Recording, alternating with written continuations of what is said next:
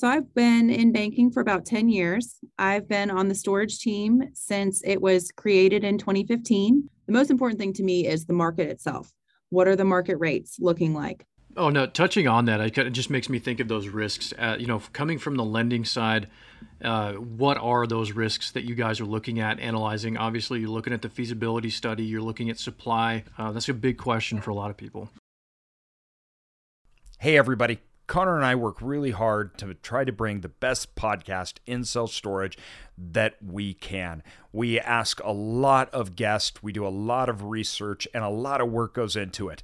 If you could help us out by leaving a review, it's so easy. You just go down on whatever device, Spotify, Apple, whatever you're using, leave a great review. It really helps us out. Thanks, everybody. What's going on, everybody? Connor here from the Self Storage Income Podcast. I am super excited to jump into today's episode. But first, we've got to give a huge shout out to our incredible partners and sponsors here on the Self Storage Income Podcast.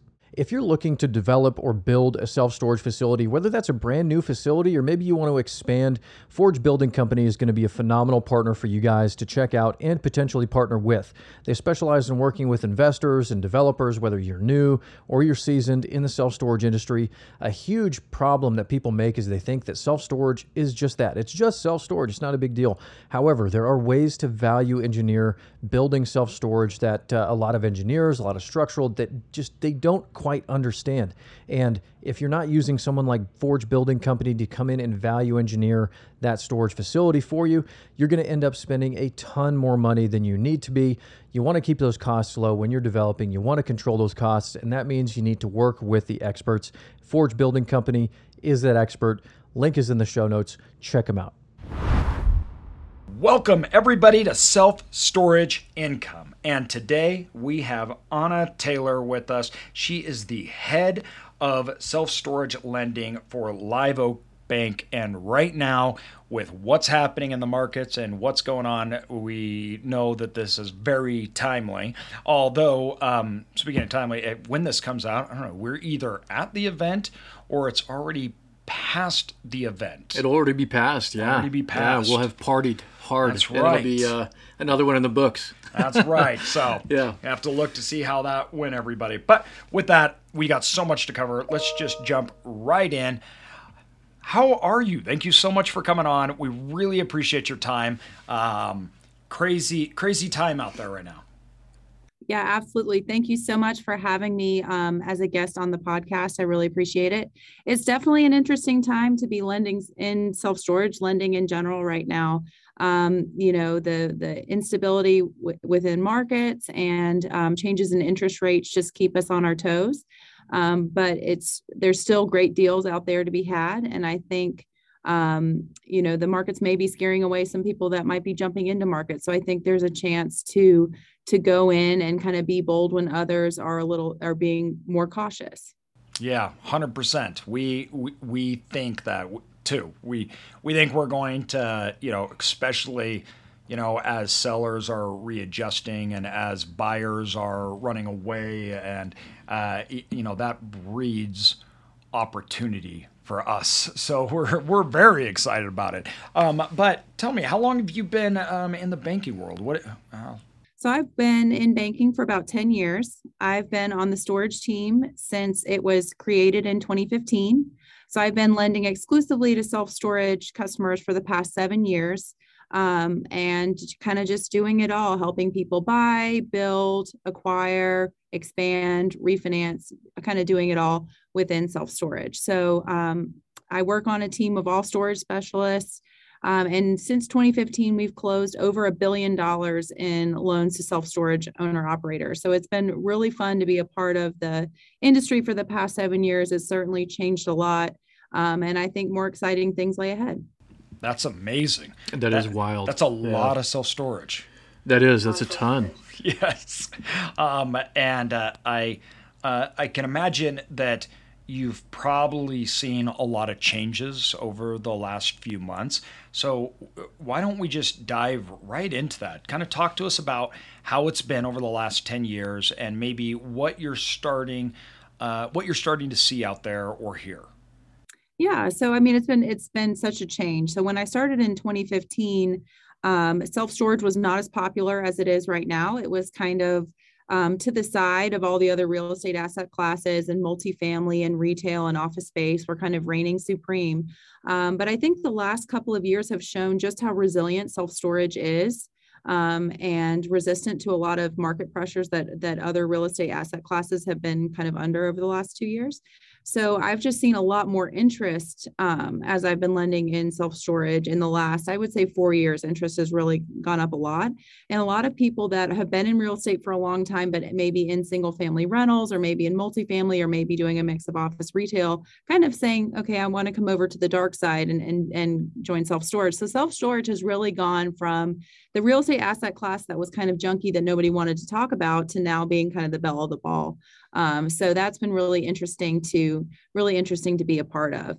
Back in 2015, when we were lending on the construction side, it seemed like almost all markets, were good markets to build in self-storage. All the feasibility studies were coming back super positive, just because we were still kind of coming off the recession where nothing was built for at least 5 to 7 years. So there was a lot of pent-up demand. And so I remember thinking, like, why are we requiring these feasibility studies? They're always positive. And in the last couple of years, I really understand why now, with so much construction and so much being built, there are less and less slam dunk projects to be found. And there's some markets that are just oversaturated. So it's really important to be doing due diligence, because it could be saving you from making a multi-million-dollar mistake if you're buying or building in the wrong market. Oh, no, touching on that, it just makes me think of those risks. Coming from the lending side, what are those risks that you guys are looking at, analyzing? Obviously, you're looking at the feasibility study, you're looking at supply. Just give us a rundown of some of those metrics that you as a lender are looking at as far as risk goes. That's a big question for a lot of people. Yeah, we really rely on that feasibility study, and we're picky about who we'll accept them from. We have a kind of a list of approved vendors, and we're always kind of pruning that list, adding on. If we find out somebody that's doing good studies, we can take away if we see, mistakes being made. But the feasibility study is really important because it's an impartial third party that's an expert in self-storage taking a look at your project and saying, not only just yes or no, but showing you, this is what your competitors are looking like. These are the market rates. Here's what I think that you can get. Here's what I think your first 5 years of business is going to look like. And that's incredibly important to us as a lender because we underwrite off of those projections. And I think it's really important to have somebody that has no financial stake in your project doing that kind of due diligence. Just because the closer and closer you get to your project, the more that you can have blind spots just because you're so close to it. You're invested financially, you're invested emotionally. It's kind of like if you have children and you look at your children, you think, oh gosh, they're so cute. These are the cutest kids in the world. I've got 2 kids. But you love them. And that's why you think they're so cute. And sometimes you need somebody, if you've got an ugly baby in self-storage, to say, hey, that's an ugly baby. So those feasibility studies are super important, especially now with so much construction that's been going on. And people talk about, square foot per capita, but that's not really important to me. I always like to look at, the most important thing to me is the market itself. What are the market rates looking like? What are the market occupancy of your competitors? Are they full? Are they leasing up?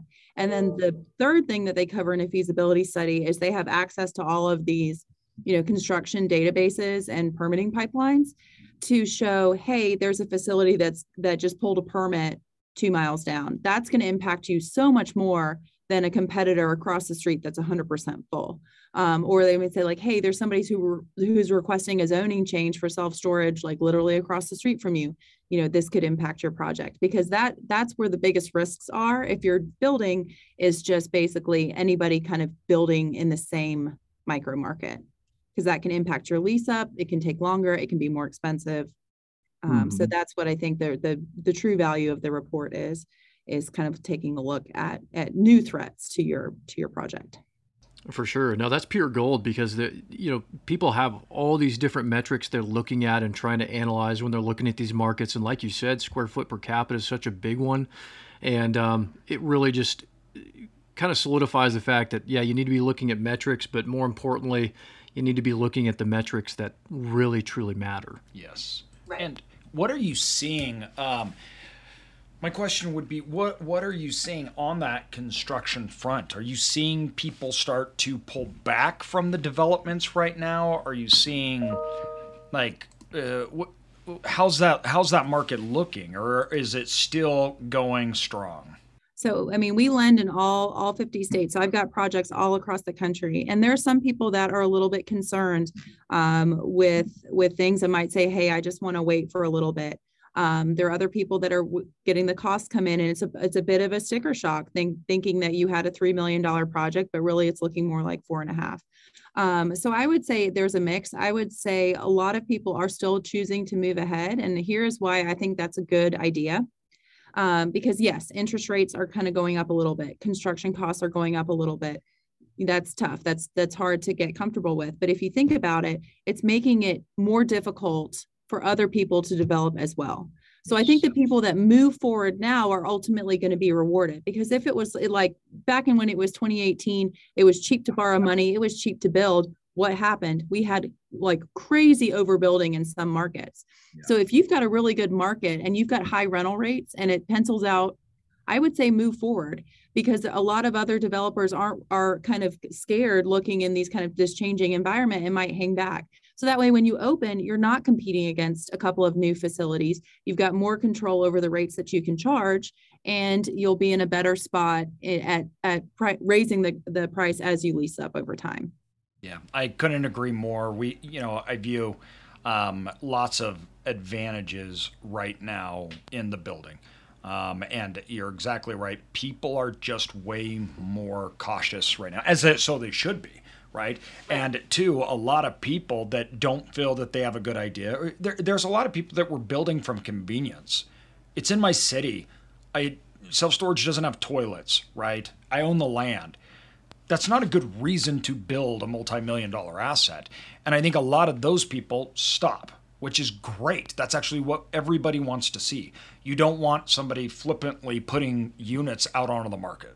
Yes. I mean, I think that if you have those developers that aren't smart at making and building for not the right reasons, for not doing their due diligence, they're not helping themselves for sure, but they're not helping the market and the industry as well.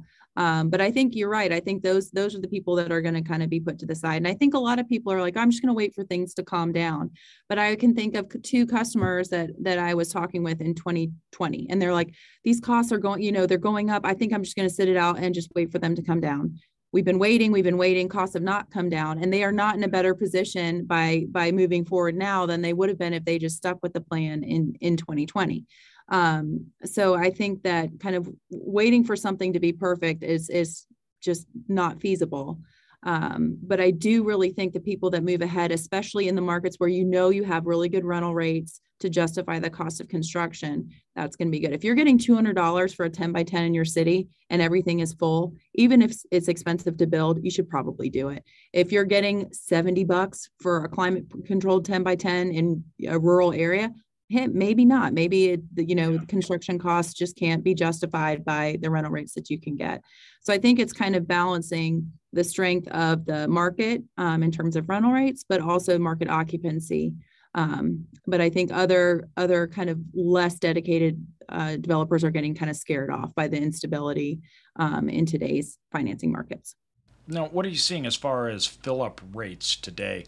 Have those started to slow down?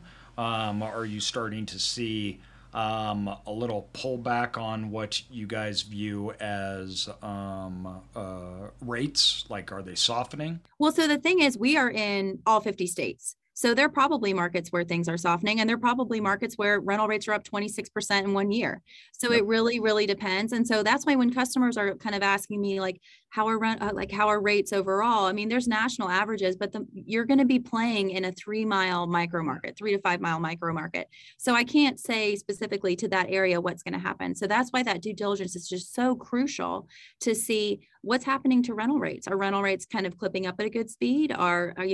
Is there a facility that was built within the last 3 years? How is it doing? Is it full now? That's great. If it is still kind of, sitting at 40% occupancy, that's probably a soft market. So it's so hyper location specific. Yeah. Now, let's talk on the other side of this coin, acquisitions. Acquisitions, to me, are a lot more affected by interest rates, not in the form of buying. Like people ask, are you still buying or whatnot? I'm like, my viewpoint is if interest rates rise by 2% and that kills the deal, I shouldn't have been doing the deal. Right. So for me, it's not that, but it is more along the line on like sellers, right? And what people are willing to take and how many people are jumping into the market and who has access to capital, particularly when you get into not first tier coastal markets, right? So what are you seeing on that end? Yeah, so I think it was tough. I think sellers were having a very good, to be an owner in self-storage and sell in the last 2 years, life has been pretty good for you. You were getting really high prices because cap rates were so low. There was ready access to capital for people to borrow and buy. And so it was kind of good to be king. It was good to be a self-storage seller, those days. You could have a pretty crappy facility and be selling it for a 5 cap and people would be, bidding it up over ask. But the market's changed a little bit. And I think that's going to be good for the buyers. So I think sellers for a while were trying to kind of hang on to those high prices and are kind of seeing, the fish aren't biting at that price and are kind of moving down and getting a little bit more realistic, to see what kind of price is going to attract the right buyer. Just because interest rates are a little bit higher. So people cannot finance as much as they could, 2 years ago. So I think it's an exciting time for buyers because we have this kind of market readjustment. Sellers are coming off these prices, and I think there's still really good deals to be had. I think the most important thing to do is obviously when you're looking at facilities, you do your own kind of internal underwriting first. And, talk to a lender, talk to a bank to make sure that you're working off of accurate interest rates.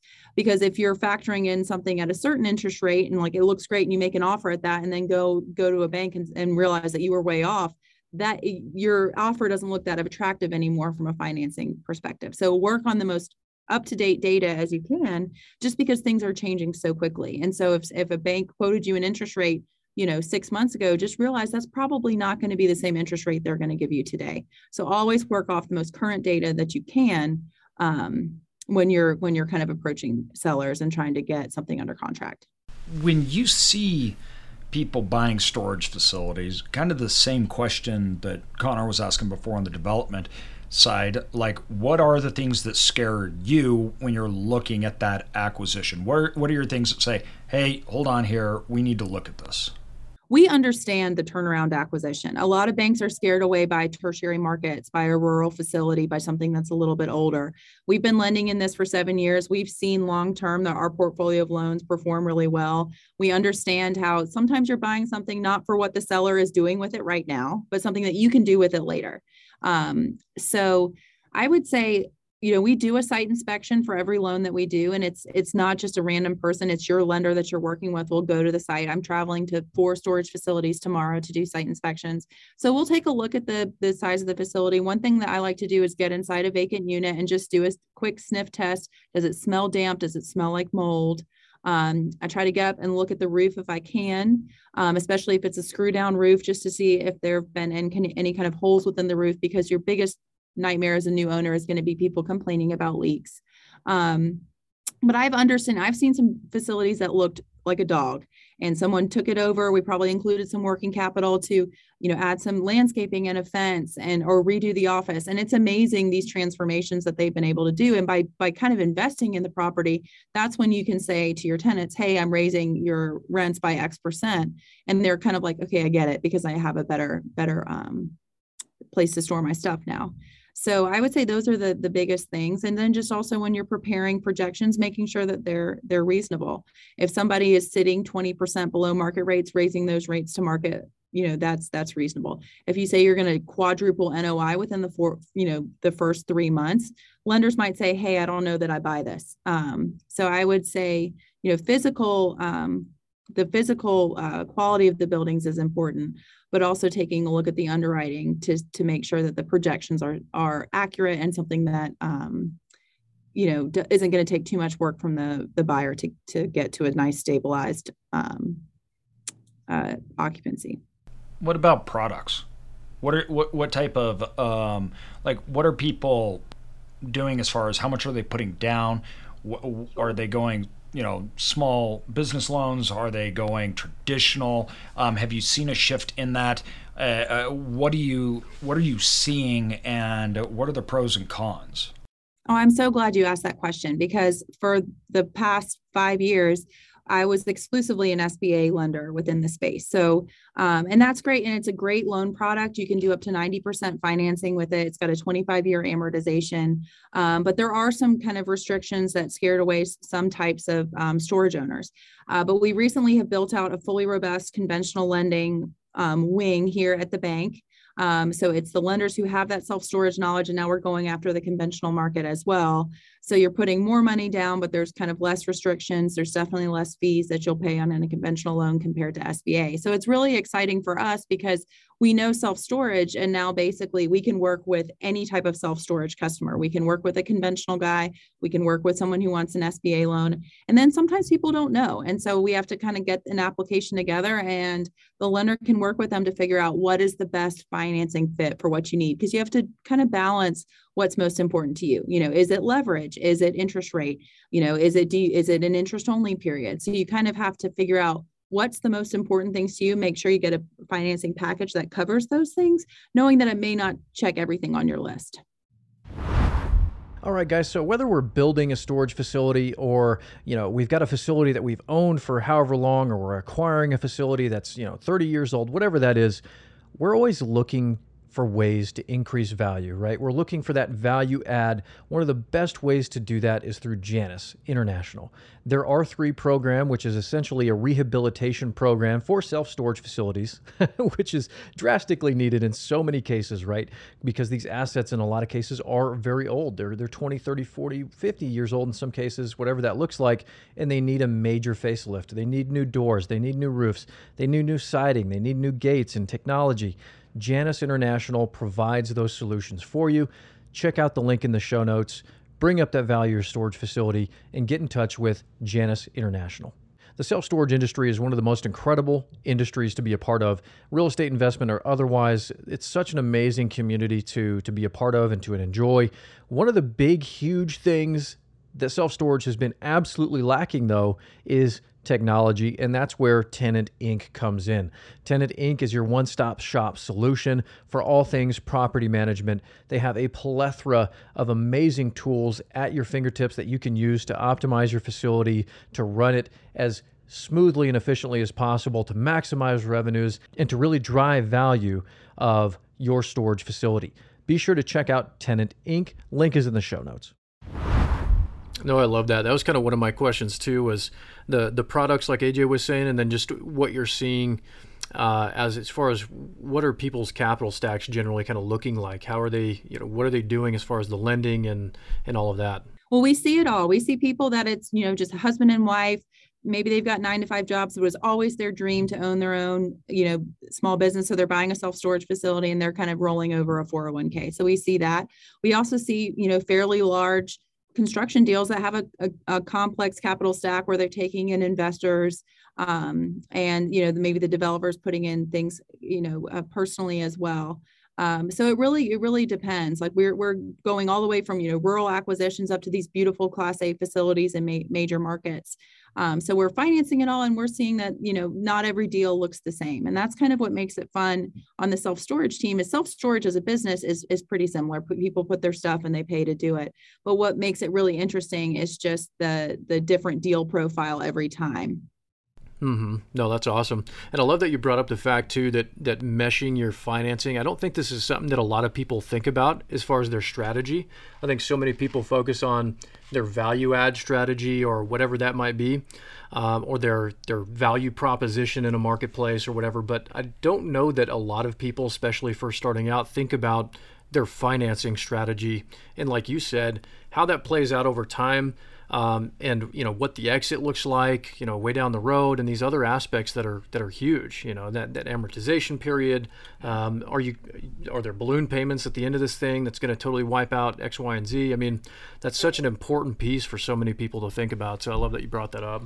Did you see a lot of people that were moving into interest-only loans that are now readjusting or coming up due? That it's a problem or they're nervous about, that maybe a structure wasn't a very good structure, and now that's changing kind of the outlook?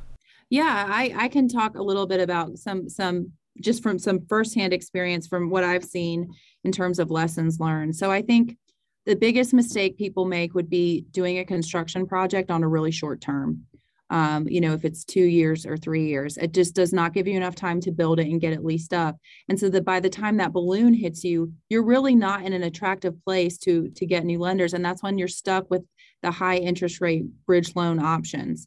So I always think, I think structure is so important. People always get caught up on interest rate, but that's one piece of the package.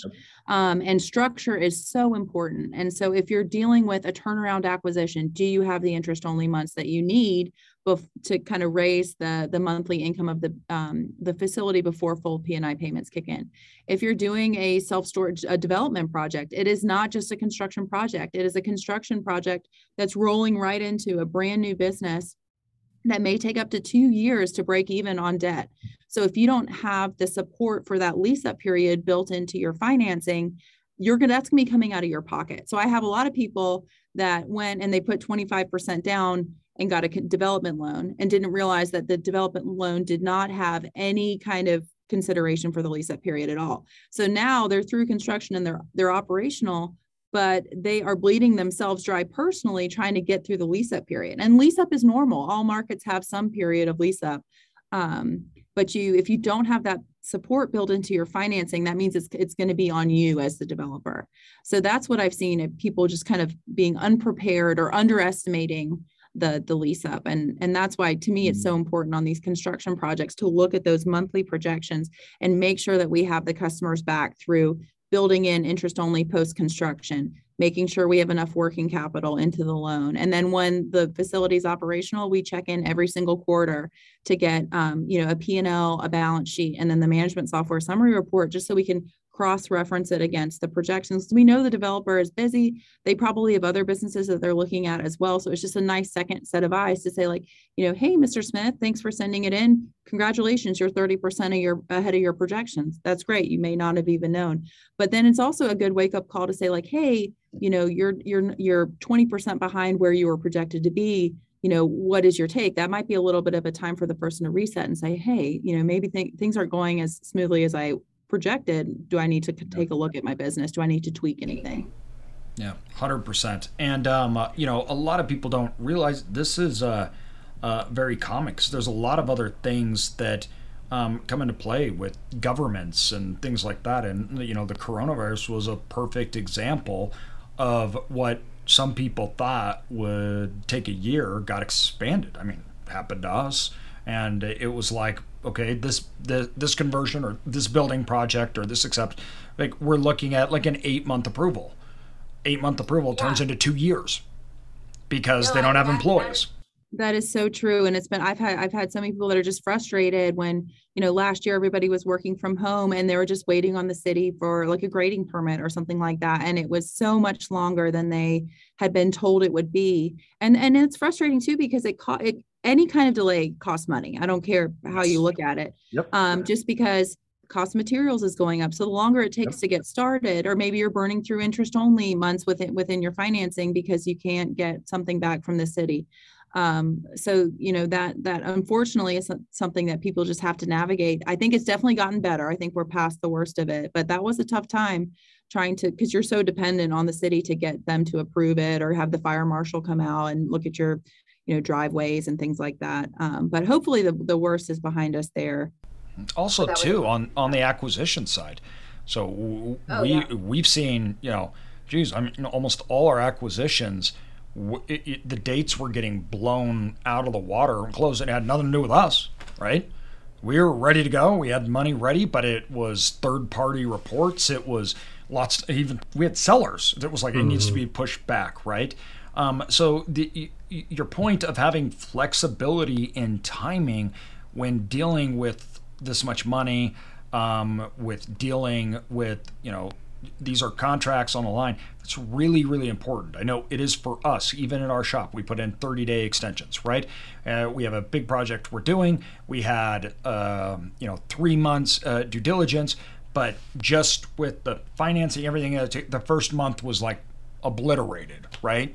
And so we had a 30-day extension at the end of our time that we could exercise. We will 100% use it. It's, not even a question at this point. And so you need to build that in. So if you're working on the financing side, right, and that seller, maybe it's their first, or this buyer, maybe it's their first time, they either didn't know they had to get a third party, they're trying to get reports, but they're not on top of it as well as they should have been because they didn't know, right? And then you're coming to them with questions and they're like, I didn't know I need to do that. I guess I'll start that.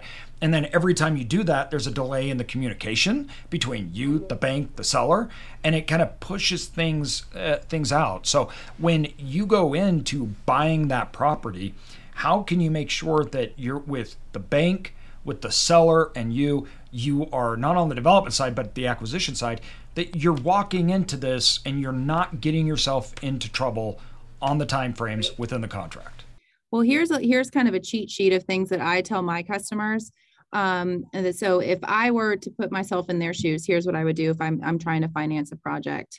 Number one, I would ask the seller, do you have any surveys? Even if they're 10 years old, sometimes those can work. I would talk to the title company and the bank to say what type of survey is needed. And sometimes the bank, the title company might point their fingers at each other. But I know for my customers, I say, hey, we need to get a title company with the standard survey exception removed. So ask the title company what type of survey that they're going to need to do that. Some title companies, it's no survey at all. Other title companies, it's just a boundary survey. Other title companies want the expensive also survey, which it's the same thing. So lead time, it takes weeks. So knowing what you need as soon as you can, that way you have time to order those reports, especially before your due diligence period expires and your money goes hard, is just kind of so important. I think it's never too early to talk to a bank. To say like, hey, this is coming. I'm not under contract yet, but what do I need to get in file for you guys? Can I see what you're going to require as part of an application? Do you have any guarantor requirements for me? So that way, if they run through the guarantor requirements, you can just mentally say, check, check, check, check. I know I can work with this bank, and then move forward.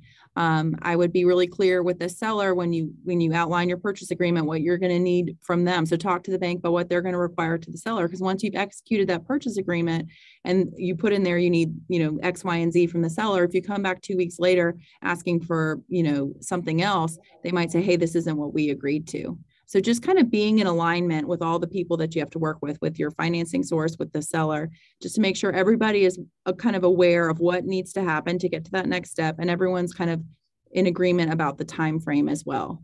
Because if the seller says, I'll only sell it to you if you will give me a 30-day closing, and you don't have all cash, that's not something you should agree to if you want to get financing. 100%. No, that's such all good information. Those things, I mean, just the surveys alone and coordinating with your team essentially on what everybody needs. We've had instances where we've had surveys done, we've gone through all these processes, and then, come to find out we actually need, for CMBS in particular, where we actually need this different set of, parameters included on these surveys or these other things where it's like, oh, dang, like those are lessons we've had to learn the hard way a lot of times. Yeah. So that list that you just went through right now, like anybody listening, go back, listen to that, write all that stuff down. And can you talk to, I can't remember exactly what you said, but you talked about some strategy with the title company and a standard. Yeah, no, so that's just our bank specifically. That's what we require on most of our projects. So talk to the bank to see what kind of title commitment that they're looking to get. And then that can help you when you go to the title company, because a lot of times it's picked by the seller. It's not up to you to pick the title company, but you're going to have to work with them. So to find out kind of what they need. And then also just stay on top of them. If they say, okay, we'll get you something by, Tuesday, if Tuesday rolls around, they haven't gotten back to you, follow up. Because it's amazing to me how much you get just by following up and asking twice. So that's more of just making sure that the bank and the title company are aware of each other's kind of requirements and how they want to work, so that they can kind of work in tandem together. Because we have problems too where, the title company has a specific set of requirements. We have a specific set of requirements. And it's really important that we kind of understand those as early in the process as possible. Well, because like you said, the surveys are not cheap. So, I mean, if there's ways to help reduce those upfront expenses like that, I mean, all day. Yeah, no, I've seen people that like think that an Elta survey is just needed. So they just go out and buy them, and they can be $10,000 in some places. And then it really hurts when the title company's like, oh, that's great, but I would have accepted a boundary survey. So just, don't spend more than you have to. Due diligence is so important, but make sure you're getting the right items. No, that's awesome. Well, you mentioned feasibility studies. And, I think that this is a pretty important piece. I know it is for us, but there's a lot of people out there that do feasibility studies, of which I do not believe are good quality or reliable. And there's nothing worse than paying for a feasibility study that gives you the okay, than you saying we don't accept it. You need to go to somebody else, and then they say it's not okay, and you've been in the 6 months. What are the things that you're looking for in a feasibility study? Like, what do you want to see out of that feasibility study when you say we have an acquisition, right? What do you want that feasibility study to show you as well as the buyer? So typically for an acquisition, we're not going to require a feasibility study. If someone wants to get one for their own kind of peace of mind, I'd fully support it. But if we can get enough out of the seller's historical financial information and the projections kind of support the purchase price, at a comfortable amount, then we'll proceed without a feasibility study. Sometimes you might be walking into something where you're buying something, but maybe it's 40% leased or something like that. Or I had one where someone was buying it and it was like 100% vacant because some seller had some kind of health issues and just shut down the business, full stop. And so at that point, you really don't have historical financial information to rely on. So that might be when you want that feasibility study, because you're essentially kind of doing a startup.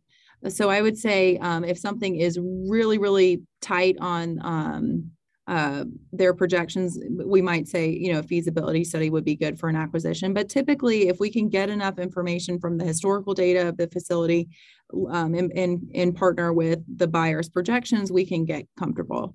It would be in very specific situations where a feasibility study would be required. In development, 100% of the time, unless you're, adding on to an existing facility or putting up 10,000 square feet. No, that makes sense. All right. I want to talk about now the future. Where are things going? Where do you see things going? What are you hearing within the bank? What are you guys nervous about? What are you comfortable? Give us an outlook of today and what you guys are planning and seeing in the next 6 months. Right. Well, let me pull out my crystal ball really fast. Perfect. I mean, everything, all of this is all what we think. So, what's the interest rate going to be in 3 months? Yeah. So interest rates are going up. The Fed is really trying to tamp down on the inflation that we have kind of going on right now by raising interest rates to kind of cool things off. So kind of the things that we've heard is that there have been some pretty steep increases this year. There's definitely another one coming. And then they're projecting that the interest rates will fall in 2023. So one thing that you want to be careful if you're buying right now is, if you're talking about locking in a rate, if you lock in a rate at the height of the market, that's not really the best financial decision. And so I would say when you're looking at your financing, how long are you going to have it in place? Kind of what's the plan for that specific property? And then try to find financing that best matches the plan that you have. So if you think if you're doing a construction project and you feel like interest rates are going to go up a little bit and then go back down again, maybe a variable rate is something to do. You'll get a skinnier spread and you'll have to ride the interest rate up a little bit, but you can also ride it back down. Because if you decide, hey, I just want to fix it, I want to know what it is. And there's some value in kind of knowing what it's going to be for the next 5 years or 10 years or what have you. But then if rates fall, you're going to be kind of sitting above and then saying, maybe I didn't make the best decision. So it really depends on the customer's risk profile and what they think is going to happen. If it's me, I think interest rates they're definitely going to go up a little bit more this year. The Fed is meeting again sometime this month. We're going to figure out what happens.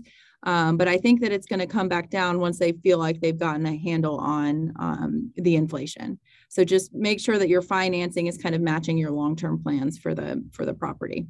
Gotcha. That's great. One of the things that I wanted to ask you about on that is prepayment penalties. So one of the things I'm nervous about, right, in getting in loans today is prepayment penalties, just because the fluctuation. So if I'm if I'm acquiring a facility, me personally, I don't want prepayment penalties because I don't know what the outlook is going to be. I don't know what that interest rate is exactly going to be when we lock it in 2 months. So when I'm talking with banks, I'm trying to negotiate no payment penalties. Now, I know as you look, and a lot of people, they focus on the interest rates, like you said, but the terms actually, to me, are way more important. A 1 point fluctuation in interest rate is nothing compared to terms, good terms or bad terms, right? And so for me, I would take a higher interest rate to not have prepayment penalties. That would be more important to me. When you're looking at that, what are those trade-offs, and what are you going to people saying, all right, you don't want to have prepayment penalties. Is that okay? Do you see that? Or is it, if you do that, we've got to do something else to hedge? Well, so it depends on the product. So with an SBA loan, there is no negotiation around prepayment penalties. The SBA sets what they are, and it is what it is. So you need to know that and kind of use that to inform your decision on which financing route that you're going to use. So on the conventional side, everything's up for negotiation. So, but just know that if you're asking for no prepayment penalties, if you're asking to take a little bit there, you might have to give somewhere else. And so that might come in the form of a higher interest rate. That might come in the form of the bank taking a higher origination fee. So I think everything is kind of give and take. And so I think it's important to say to your lender, like, here are the most important things to me. And then they can kind of work to, if they're a good lender, can work to find something that fits kind of your list of requirements. So if you're looking to kind of take those prepayment penalties off the table, just know that it might impact somewhere else. And then similar, like on the flip side, if someone has something they know it's going to be a long-term hold, they love this facility, it's in their, next to their church or something like that, that's in their town, then maybe they can say like, hey, I'd like a lower interest rate. And maybe the lever that they can pull is to have a stricter prepayment penalty. So those are all different levers that you can pull, but it's just, you're not always going to get exactly what you want without giving somewhere else, is what I'm trying to say. Yeah. Is there any, right now when people are coming to you, in the last month, are you seeing any consistency on more of how people are shifting on those terms, what they want? Have you seen a change in people's asks in the terms? I honestly I don't feel like I have seen that as much. I think people are most concerned about interest rates just because it's what they hear in the news all the time. So they're always asking about, what's the interest rate? What's the interest rate? What's the interest rate? And it's not my favorite phone call to get someone, pick up the phone, hello, Anna at Live Oak Bank. And they're like, what are your interest rates? And I'm like, whoa, like, who are you? What are you doing? Because I don't think that I think that they think the bank just like gives us a rate sheet and says, all right, kids, this is what you can do today. But really, it's all about your project. It's about how strong you are as a buyer, how strong the cash flow of the facility is. Because if I've got somebody who owns 4 facilities and is buying an existing facility, buying number 5, and it's cash flowing, he's going to get a very different interest rate and financing structure than somebody who wants to put 10% down on a development project. So just tell them, just say, listen, we have the lowest interest rates in town. And then when they go to you, give them the worst terms in town. And then you solved your problem. You're like, I did exactly what I said I was going to do. Yeah. So I feel like that seems to be top of mind for a lot of people. And then a lot of people come to us too. They know we do a lot of self-storage. And so they're kind of saying, well, how much should I owe for acquisitions? They look for a lot of guidance on what is the right purchase price to move forward. And I'm not telling them what I think the property is worth. I'm basically saying, if you want to put this much down, the purchase price should probably be around this for me to finance it. That's the kind of help that I can give them. And then I can work with them too. If they meet all of our guarantor requirements, I can help drop a letter that they can send to the seller that really gives it some punch, and maybe that they get picked over other buyers. On the development side, they know we do a lot of development financing. And so a lot of times they're working off of estimated costs. So like I had someone today that was like, I want to do multi-story. I think it's going to be around $65 a square foot. Do you think that's accurate? And I was like, no, from what I've been seeing recently, I don't think that's accurate. That was probably accurate 3 years ago, but it's more expensive to develop right now. And that's the kind of value that I think that we can bring at the bank, is just kind of knowing the market a little bit to kind of help people, get under contract on an acquisition or find the right structure for development. Mm-hmm. Well, I'm glad you're not the only one that gets that question, because we see that a lot. Is like, hey, I got some land. Is this a good deal? And it's like, yeah. No, I mean, like 300,000 for a piece of land could be a great deal somewhere, and it could be a horrible deal somewhere else. So those oversimplifications, I'm sure you guys get that all the time. We're like, where are the overbuilt markets? Where, what's a good market for me to build? What's a good market? Like, whoa, like a market is 3 miles, a 3-mile radius. That's so small. Like, what's the limit? It's like, is there vacancy? I couldn't even begin to tell you. Exactly. Yeah. Or like, find me the best market I want to do it. And I was like, listen, if I found the best market, I wouldn't tell you. I would be building. Exactly. Yeah, super expensive. Expensive knowledge there. Talking SBA specifically, since you have so much experience with that, can you just give a brief rundown of like what that process looks like and what the time frames look like to do that? I would be happy to do that. I think self-storage gets a bad rap, which I hate. SBA. I've been doing SBA lending forever, and it gets a bad rap because some banks, if they think they can't get it approved conventional, they try to slap an SBA label on it to get it past their credit team. And that's not good. So we are very familiar with SBA. We're the largest SBA lender in the entire country, Live Oak Bank. And so we really have kind of taken this a little bit complicated, paper-intensive loan process and tried to streamline it in as much as we can. So I would say if someone's looking at an SBA loan, the benefit you're going to get is leverage. You can do up to 90% leverage, which is really incredible considering you have to put 20 to 25% down or more on the development side with conventional. So your cash on cash return is going to look so much better if you go SBA. So for us, I know that we have the application, and I always say the clock starts when you finish the application, because I have some people that are amazing and knock out the application in an hour. I have other people where I'm chasing them down for their tax returns for months, being like, what's going on here? So we like to have at least, I would say 60 days from a complete application to close. We can do it faster. We've done it in like 45 days, but I just feel like that's a good average. And I think that'll help you when you're negotiating your PSA, to your point, to make sure you have enough time to do that. And I said, and you're totally right. The more time you have, because if something goes bump in the night, it's always good to know you've got like an extension that you can just click on, because something will be something that you didn't expect. There might be an easement on the property that the seller didn't know about, or the seller, might have their CPA is on vacation and you're waiting 2 weeks to get their financial information. So knowing that you have enough time in the PSA is really important. But I would say 60 days to complete application to close is very conservative and a reasonable amount of time to do an SBA loan. The lenders that can't hit that is probably they're not familiar with SBA. They probably don't have delegated authority to approve and close SBA loans in-house. So they basically have to underwrite and approve it. And then they have to send it to the SBA to underwrite and approve it. And it's like, that's a huge risk, because you're like, I hope you did it right. Well, it's like going to the DMV, right? It's like, take a number, we'll see you when we see you. So the processing times there are can be long. So it's kind of nice if you're working with a lender with delegated authority. You're just waiting on the lender because they know the rules from the SBA. They have clearance to close the loan without, sign off from the SBA. So I think that's really important. But I really do like SBA loans. I don't think that they're going to take forever like people think, especially if you're choosing the SBA 7A product over the SBA 504. Because if someone comes to me and says, I've got an acquisition, I need to close in 60 days, I want to do an SBA 504 loan, I'm like, you just can't meet the timeline with that one, because that loan, you do have to go to the SBA for their approval, and it takes too long. No, that's amazing. There's so many things going on, and so much changing, and a lot of this really comes down to individual products. So how can people here that are listening today saying, I now either have more questions or, right, this clears me up, I need some direct answers. How can they get a hold of you directly so they can give you a call and you can help them out? Like, where should we direct people? Yeah, I mean, I am perfectly happy to provide my direct line at the bank. It rings directly to my desk. That's 910-550-2272.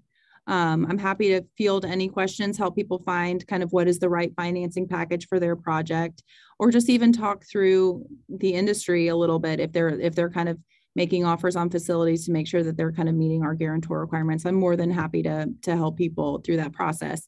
So many people call me and say, well, do you work with people that are not in self-storage yet?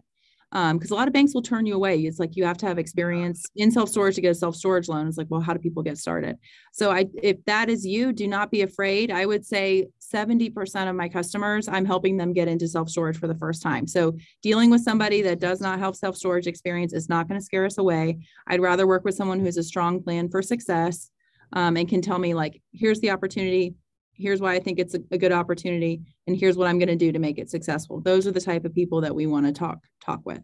That's amazing. No, that is so awesome. And sincerely, we really appreciate your time today, your knowledge. Once again, I think this is one of the things that's on the forefront of everybody's mind. So thank you for coming and kind of walking us all through it and explaining. And we will put your information as well in the show notes for everybody so you guys have it, but we won't take any more of your time today. So thank you. Oh, thank you so much for having me on the podcast. I really enjoyed it. Again, if there's anything that people want to know, just reach out. I'd be happy to help. Love Awesome. It. Thanks a ton, Anna.